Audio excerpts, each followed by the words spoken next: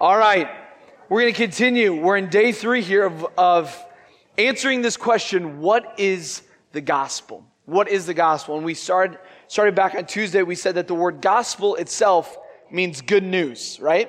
Good news. On Tuesday, we talked about what big idea, what one word would you use to describe what we talked about on Tuesday? I heard somebody say it. God, right? We talked about God. God is our creator, and God is holy and righteous. God is our creator, therefore we belong to Him. He owns us. He's in charge. He sets the rules. He's the one we answer to. And He is holy and righteous, meaning He is without sin. He's perfect. He is a God who judges wickedness. And so therefore, we are accountable to Him. We are accountable to Him. Yesterday, the big idea was man or sin, right? So God created everything, and God is holy and just and perfect. And everything belongs to Him, and everything gives an account to Him. But man, we rebelled. Back in Adam and Eve, they sinned in the Garden of Eden. They rebelled against God, and that sin has impacted us. It's in our nature. We are by nature sinners. We not only do sin, but we are sinners. It's in our nature, and therefore we are enemies of God. We are rebels against His kingly authority, and we are at war with Him as sinners. And sin will be judged. Sin is serious. Sin so infects us and has made its way through us that it's just who we are as natural human beings. We are sinners. And there's nothing that we can do that can earn enough points or do enough good things to wipe away our sins. So it left us in a pretty rough spot. God is creator, therefore we give an account to Him. He is holy and just. He cannot stand sin. We are sinners. We must give an account for our sin. And because of our sin, we deserve to go to hell. And that's where we are. That's where we are right now. How many of you guys like bad news? Not many of you like bad news, right? Yeah. So you guys, I don't think probably any of you besides counselors were alive September 11th, 2001, right? I was in 8th grade. I would just finish PE class in the morning at Warrensburg Junior Senior High in beautiful Williamsburg, Iowa. I was coming out of the locker room, and there was the laundry lady, Mrs.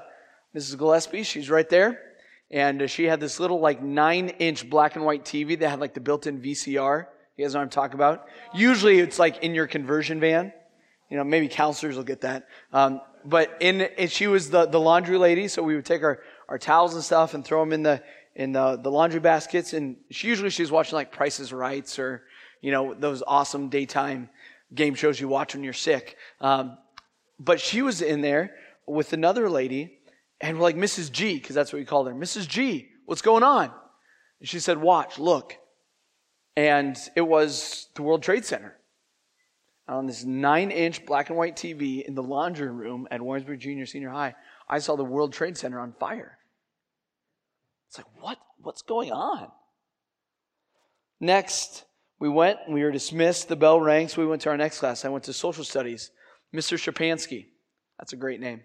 Mr. Shapansky. And Mr. Shapansky said, okay, guys, we're not going to do anything. We're just going to watch the news right now. And so he turned on the TV.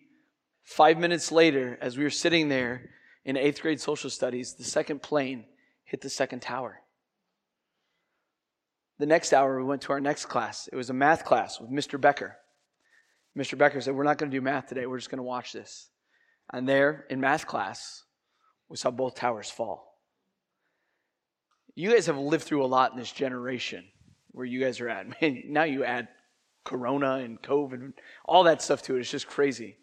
But that was really, I think, a huge turning point in the world and how we operate. And I remember sitting there and thinking, this is crazy. This is bad news. This is rough. That afternoon, I had a football game in Tipton, Iowa, and we were on our way. And we were there at the football game. And as we were playing football in Tipton, Iowa, we looked up, and there was one plane escorted by 2 fighter jets flying over. was Air Force One. It was the president. He was heading to the Air Force Base in Omaha. It was just so surreal.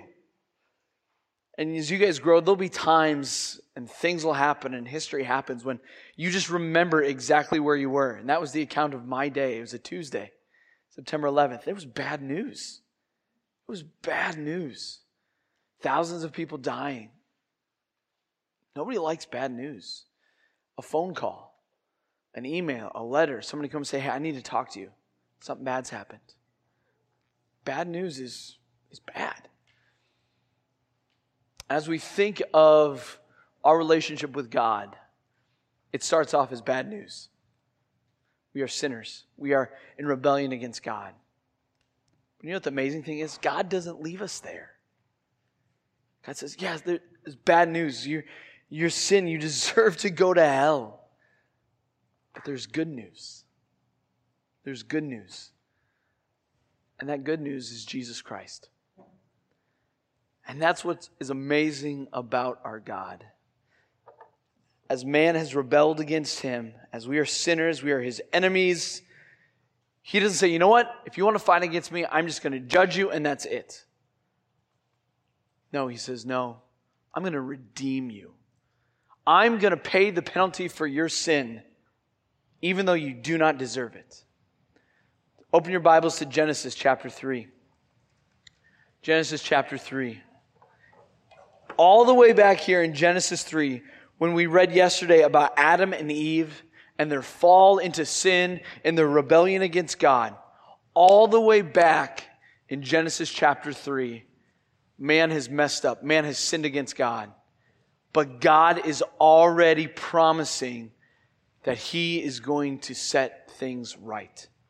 So Genesis 3, the first 13 verses are all about the rebellion, about Satan tempting Adam and Eve and them falling into sin.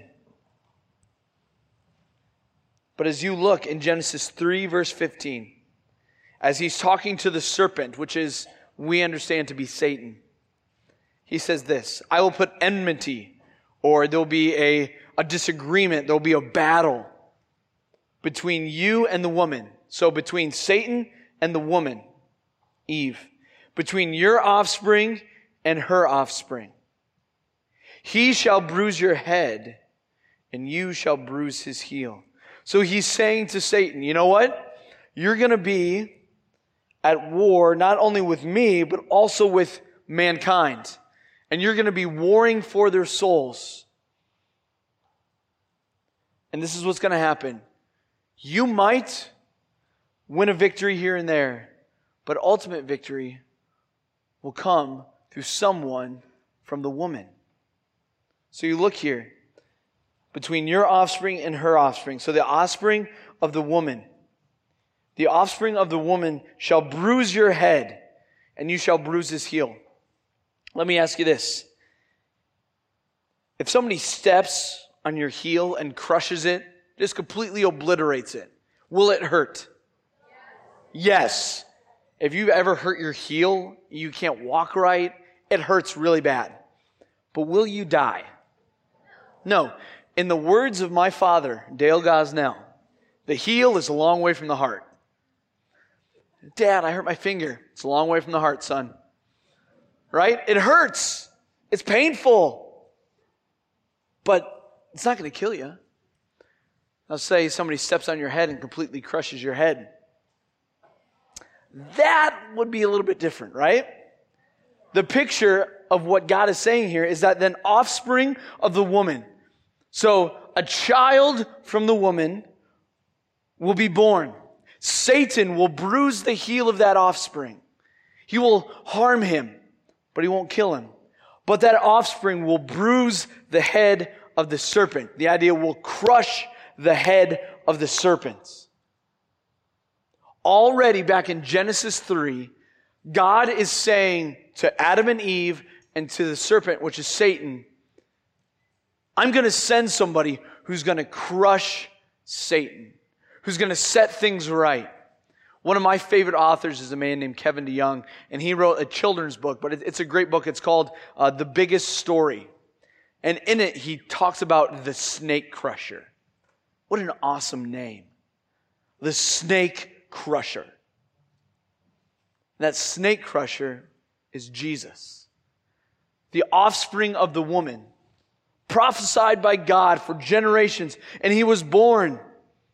And where did Satan bruise his heel? Where did Satan think that he had Jesus? On the cross, right?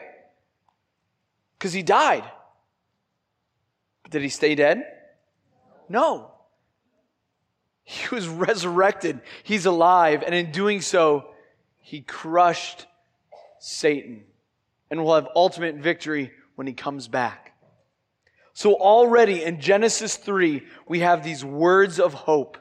Already in Genesis 3, we see this story unfold of how God is going to redeem. He's going to buy back. He's going to set things right. How man has sinned and fallen short of God's glory. Already God is planning and preparing to send his own son to redeem man and woman. As we look at Genesis 3, we see it unfolding through Abraham and Isaac and Jacob, through the nation of Israel, through all these things that point to Jesus. We learned last night in Leviticus how the sacrificial system and the Day of Atonement, they're pointing to a greater reality. They're something that's faint, that's a shadow of something more full to come, and that is Jesus. There's a great example in Numbers, and we're going to look at that tonight. I don't want to give it all away. It involves snakes too, of foreshadowing of Jesus. Then you go through the judges and to the kings, and you have King David, right? And God makes a promise with King David that one of his descendants will sit on the throne of Israel forever. Forever. And we come to understand that that is Jesus. Jesus comes not as a conquering king, but as a baby. And he lives a perfect life. And he's crucified, and he's dead, and he's buried, and he's raised again. And he demonstrates that faith in him provides forgiveness of sins, because Jesus did no wrong, and yet he was crucified for us. This is the whole storyline of the Bible for God's glory, of God redeeming mankind, of pointing things to Jesus. It's all about him. In the book, What is the Gospel? The author says this: the Bible is the story of God's counteroffensive against sin. It is the grand narrative. You guys know what a narrative is? It's like a big overarching story, right? It's the grand narrative of how God made it right, how he is making it right, and how he will one day make it right finally and forever. So let's look at Jesus. He is fully God and fully man. We're going to be jumping around here to a few different passages. Let's start in Luke chapter 1.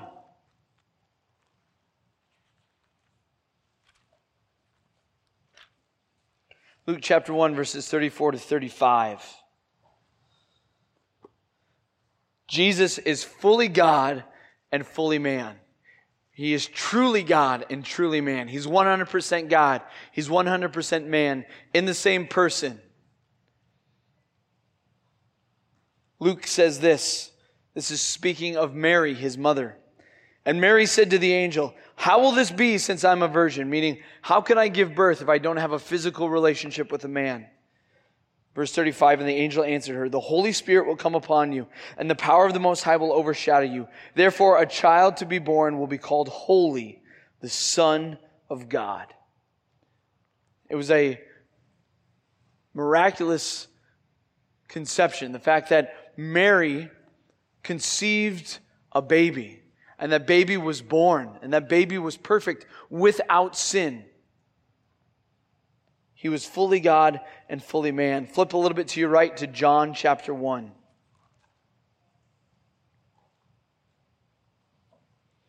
John chapter 1 is all about Jesus, especially the first 18 verses about Jesus coming. It says this: "In the beginning was the Word, and the Word was with God, and the Word was God. He was in the beginning with God. All things were made through him, and without him was not anything made that was made. In him was life, and the life was the light of men. The light shines in the darkness, and the darkness has not overcome it. Jump down to verse 14. And the Word became flesh and dwelt among us. And we have seen his glory, glory as of the only Son from the Father, full of grace and truth. Who is John talking about here? What? Jesus, right? The Word became flesh. In my Bible, they capitalize the word, word, right? Because it's in reference to Jesus. The Word became flesh. God became flesh and dwelt among us. And then we can go to Hebrews chapter 4. Hebrews chapter 4. To your right some more in the New Testament here.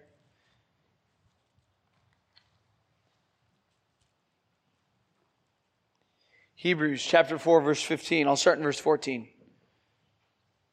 Since then we have a great high priest who has passed through the heavens, Jesus, the Son of God. Let us hold fast our confession.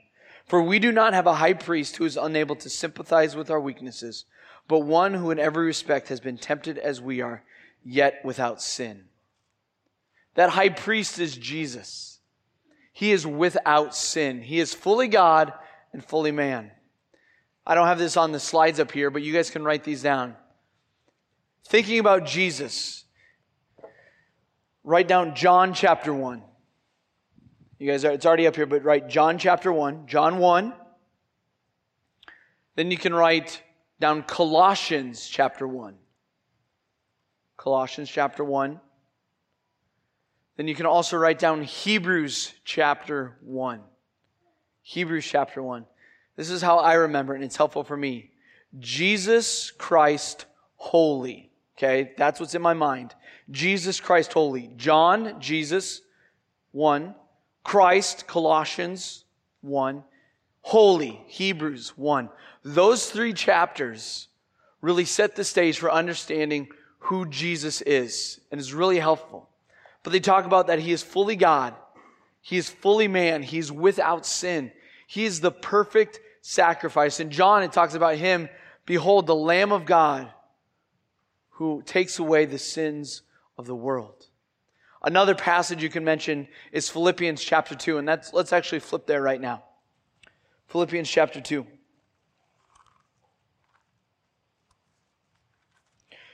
There's so much to know about Jesus. This is just a really quick flyover.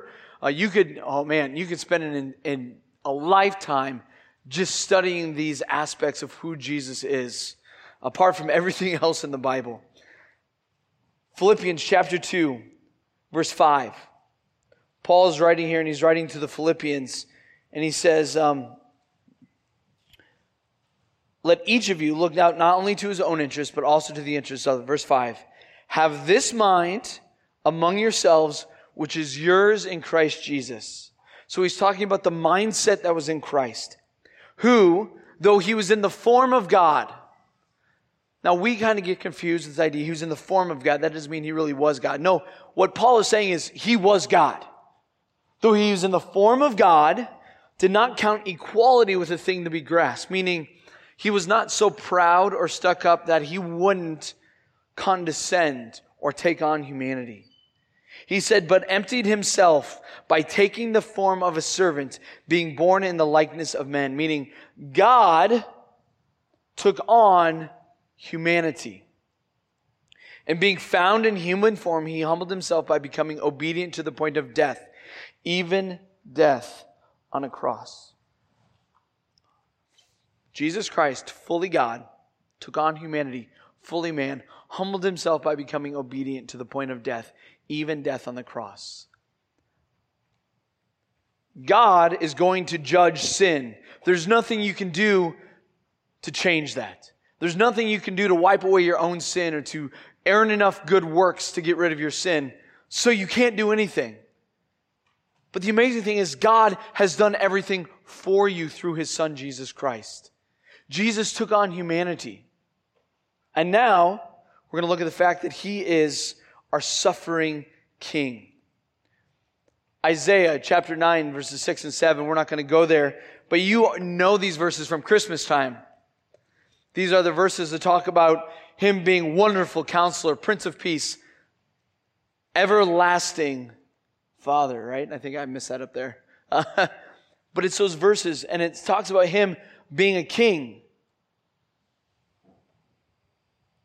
In 2 Samuel chapter 7, verse 11, it's pointing to the fact that David will have a son who will be king forever, and that son is Jesus. Luke chapter 1, again, as this account happens with Mary, as Jesus' birth is foretold, we read this in verse 32 and 33. He will be great and will be called the Son of the Most High. And the Lord God will give to him the throne of his father David. And he will reign over the house of Jacob forever, and of his kingdom there will be no end. We talked about how our sin is rebellion against God. Well, God is sending the once and future king to come and to set up his rule and reign, to die for us. He is king, but he also suffers. In John 1:29, it's talking about him being the Lamb of God. John the Baptist cries out when he sees Jesus, "Behold, the Lamb of God who takes away the sin of the world." Mark 10:45 says that Jesus came not to be served, but to serve, to give his life a ransom for many. He was going to pay with his life. Pay with his life. John 10:15 talks about being the good shepherd who lays down his life for his sheep. And he repeats that in John 10:18. And then in 1 Peter 2:24. Peter says this. 2:24. If I can find it here. He himself, meaning Jesus, bore our sins in his body on the tree, meaning the cross, that we might die to sin and live to righteousness. By his wounds you have been healed. And perhaps the greatest passage about Jesus' suffering is Isaiah 53. The suffering servant of Isaiah's prophecy. That's Jesus. Jesus is king, but yet he suffers on our behalf. He suffers on our behalf. What you deserve, the punishment that you deserve, Jesus Christ took on his shoulders. And this is the heart of the gospel. We talked about it last night. We sang about it in Jesus Thank You and the power of the cross and Christ alone. The technical term is substitutionary atonement. You guys know what a substitute is, right? In sports, right? You need a sub. Somebody's getting tired. Somebody needs a break. Somebody's not playing that well. You send in a substitute. Somebody to take the place of someone else. Jesus took your place. All of you deserve to be crucified on that cross. And I don't just throw that around flippantly. I mean it. I should have been on there because of my sin. That's what I deserved. But God, in his grace, mercy, and love said, no. I'm going to put my son on that cross. He's going to die. But he's going to be raised again. And he's going to defeat Satan. He's going to defeat sin. He's going to defeat death. And he's going to offer eternal life to anybody who would believe in him. That's an amazing thing. He didn't have to do that. He didn't have to. It's an amazing thing, young people, what God has done for us. That Jesus took our place on the cross as our substitute. 2 Corinthians 5:21. Paul writes and he says, He made him who knew no sin to become sin for us. Jesus did not know sin. Jesus was without sin. Jesus never did anything wrong in his entire life, but yet God put our sin on him. God put our sin on him, and he willingly took it. And he made him who knew no sin to become sin for us, that we might become the righteousness of God. The fact that we could have forgiveness, that we could have a right relationship with God, that we could be saved from our sin. And I love 1 Peter 3:18. For Christ also suffered once for sins, the righteous for the unrighteous, that he might bring us to God, being put to death in the flesh, but made alive in the Spirit. Christ suffered for our sins, the righteous for the unrighteous. How many of you have ever made the statement, that's not fair? Right? If you have siblings, I guarantee you've said that, right? That's not fair. My 4-year-old, Ezra, is already saying that. It's like, Eden got something the other day, and he's like, that's not fair, even though he already had something, because it wasn't what he wanted. Generally, when we say that, that's not fair, is because we're not getting something that we want. Right? When it says here that Jesus suffered the righteous for the unrighteous, that was not fair. That's probably the only time that you could say that something truly wasn't fair. Jesus suffered for our sins. It's not fair. We don't deserve it. But yet God has done it for us. Jesus has suffered for us. He has died in our place. He took our punishment that we deserve. The amazing thing is that He's alive. Luke 24 verses 5 through 6 talk about Jesus' resurrection, how He has been raised from the dead. I love the gospel accounts. That's probably one of the hardest parts about the whole quarantine, is not being able to celebrate Easter. There's something about Easter morning, even though it's just any other day, and you could celebrate Easter in October if you wanted to. But just as the pattern that we have of celebrating the resurrection in the springtime, of when they come to the tomb and they say, He's not here, for He's risen. Right? And they're looking and they crouch down and they see that it's empty. And then the women are in the garden. And it's an amazing thing. They look, and in John's gospel they say, supposing Him to be the gardener. I don't know if you've noticed that. And then the gardener points you back to the Garden of Eden. Right? You see that connection? Where in the Garden of Eden, God says, the serpent will bruise his heel, but He will crush the serpent's head. And now we see this gardener, who actually turns out to be Jesus, who has crushed the head of the snake. It's an amazing thing. Jesus has been raised from the dead. And Romans 8:33 and 34, talking about the fact that He has raised Him from the dead, and nothing can separate us from His love, God's, the Father's love for us through His Son Jesus. It says this, who shall bring any charge against God's elect? It is God who justifies. Who is condemned? Christ Jesus is the one who died. More than that, who is raised from the dead, who is at the right hand of God, who indeed is interceding for us. Romans 8:33 and 34, Jesus has been raised from the dead. Jesus has perfectly kept the law. He took our punishment for our sin. Our sin must be judged, and it is judged in Jesus Christ. What an amazing act of grace, of love, and mercy. An act that we do not deserve, 7th and 8th graders. We do not deserve this. But this is the heart of the gospel. This is what the gospel is. God created man. God is holy. God is just. Man is accountable to Him.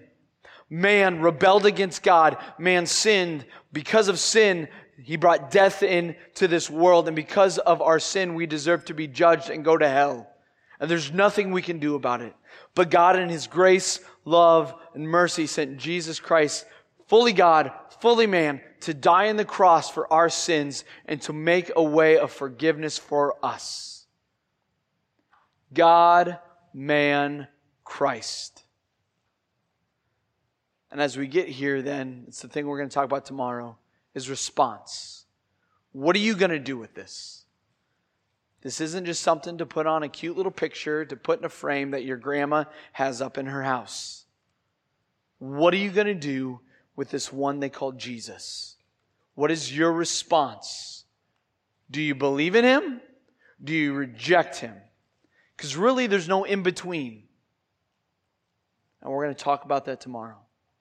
So as you guys head out, as you split up and have cabin follow-up time, think about who Jesus is and what he's done for you and how he has suffered in your place.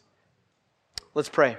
Dear Father, we thank you for the opportunity to be here this morning to look and to think about who Jesus Christ is. Lord, we've barely scratched the surface. There is so much depth to the person of Jesus Christ and the fact that he has died in our place.